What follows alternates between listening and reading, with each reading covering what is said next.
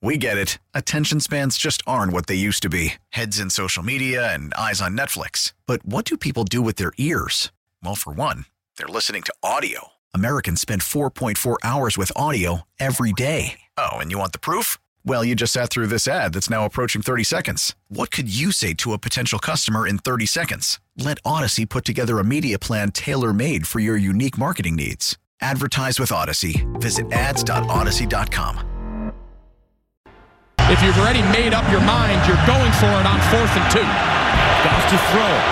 Here comes pressure. Escapes. Fires over the middle, and it is incomplete. He got out of a sack but couldn't connect with Reynolds, and the 49ers get a big stop on D. Goff trying to connect to Reynolds. He had it. Couldn't bring it in. And San Francisco with a big play. Campbell bummed. Oh my gosh. What a Lions way to lose that game yesterday. Or last night, I should say. As it's hour number 2 of Jones and Mego with Arcand here on WEEI. Dan Campbell front and center.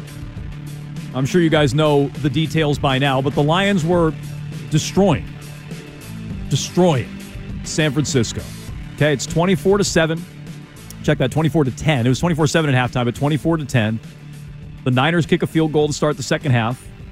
And Dan Campbell elects to go for it on 4th down, 4th and 2 at the Niners' 28-yard line with 7:03 left in the third quarter. A chance to make it a 3-possession game. The kick is not a guarantee, but a chance to make it a 3-possession game. That play happens there. Reynolds with a killer drop. And then later on in the game, after the Niners get a touchdown after a miracle catch by Brandon Ayuk, a fumble by Jahmyr Gibbs, McCaffrey's second touchdown of the game, and then ultimately a field goal to put the Niners in front. From could have been down 17 to up 3. Campbell goes for it again. 4th and 3, Niners 30, passes on a field goal, 7:32 left in the game. Niners go down, get a touchdown. Lions match them, can't get the onside kick, and boom, they lose the NFC Championship game. How'd you feel about Campbell and his decision-making, Mego? I'm of two minds here, and I'll say from the beginning that I understand people who are defending Campbell, and I feel this way a little bit. So when I say I'm of two minds, this is what I mean. That this is who he's been all year, and this is who the team is, and it has largely worked for them. I think they converted 60% of the 4th downs that they had in the first 2 playoff games that they went through. I think that this is a different Lions team when they're on the road versus when they're in their home dome.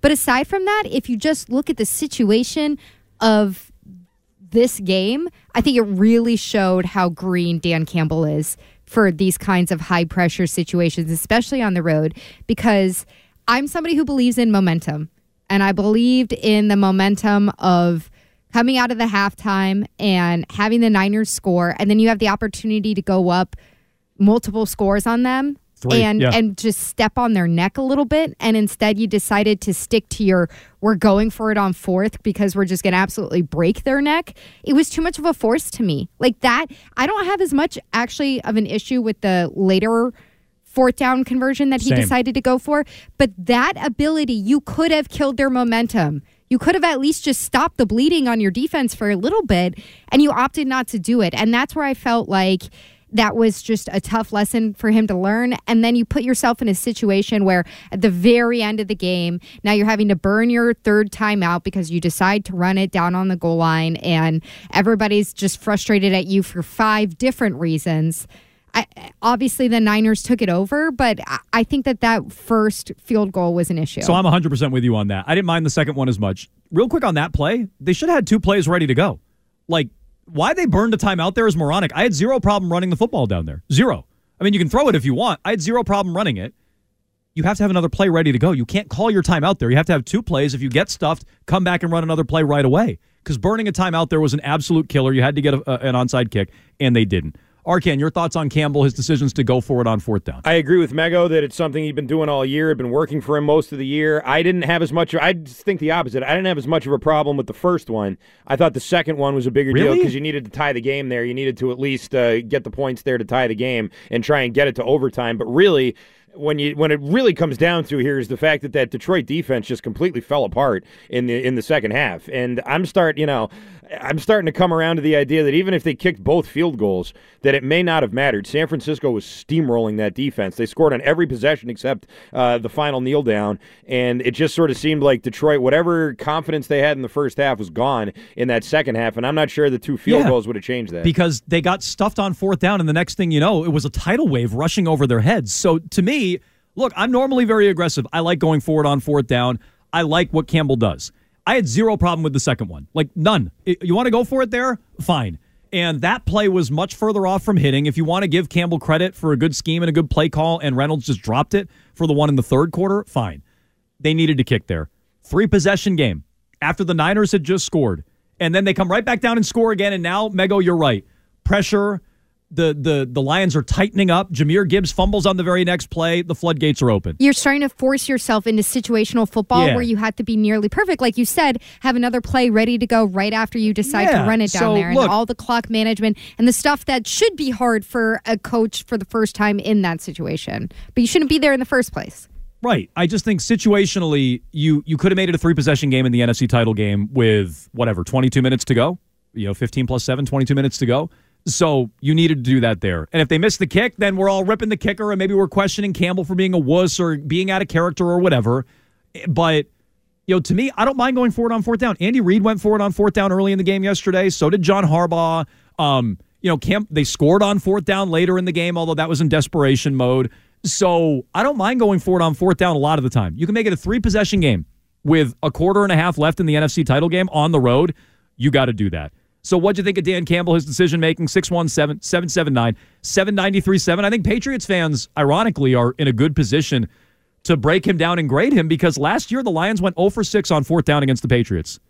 Bailey Zappi beat them, by the way. I know no one wants to give credit to Zappi for that win. But they went 0 for 6 in that game. 0 for 6. And it's like, that is who Dan Campbell is. But at some point, you have to realize the situation. I'm all for being aggressive. I'm all for being bold. You got to realize the situation, and he didn't. And that, to me, is the failure. Here's Dan Campbell after the game. You know, they were bleeding the clock out. That's what they do. And I wanted to get the upper hand back, you know, and it's easy hindsight, and I get it, you know. I get that. But I don't regret those decisions, and that's hard. You know, it's hard because, you know, we didn't come through. It wasn't able to work out, but I don't. And I understand the scrutiny I'll get. That's part of the gig, man. But, you know, we just didn't work out. I largely like the answer from Campbell, but him saying it's a second, I don't think it was a second guess. I think most people in real time are like, kick? Yeah. I don't think that was a second guess, Dan. And it's like, it's easy in hindsight. I think most people in real time were like, kick, why aren't you kicking? It's a second guess for him because it's going against what he's been doing through the entire postseason. Fine. But like, again, I didn't mind the second one at all. 4th and 3 at the 30 or whatever it was, you're down 3. Go try to win. I didn't mind that one. And you needed to make something happen at that point. Yes. Like, right. There's one. You had lost momentum. If you want to talk about taking points, like, you take the points in the first instance. In the second instance, Arcand said, they're steamrolling you. Brock Purdy is killing you with his legs. You need to change something about the game. We get it. Attention spans just aren't what they used to be. Heads in social media and eyes on Netflix. But what do people do with their ears? Well, for one, they're listening to audio. Americans spend 4.4 hours with audio every day. Oh, and you want the proof? Well, you just sat through this ad that's now approaching 30 seconds. What could you say to a potential customer in 30 seconds? Let Odyssey put together a media plan tailor-made for your unique marketing needs. Advertise with Odyssey. Visit ads.odyssey.com.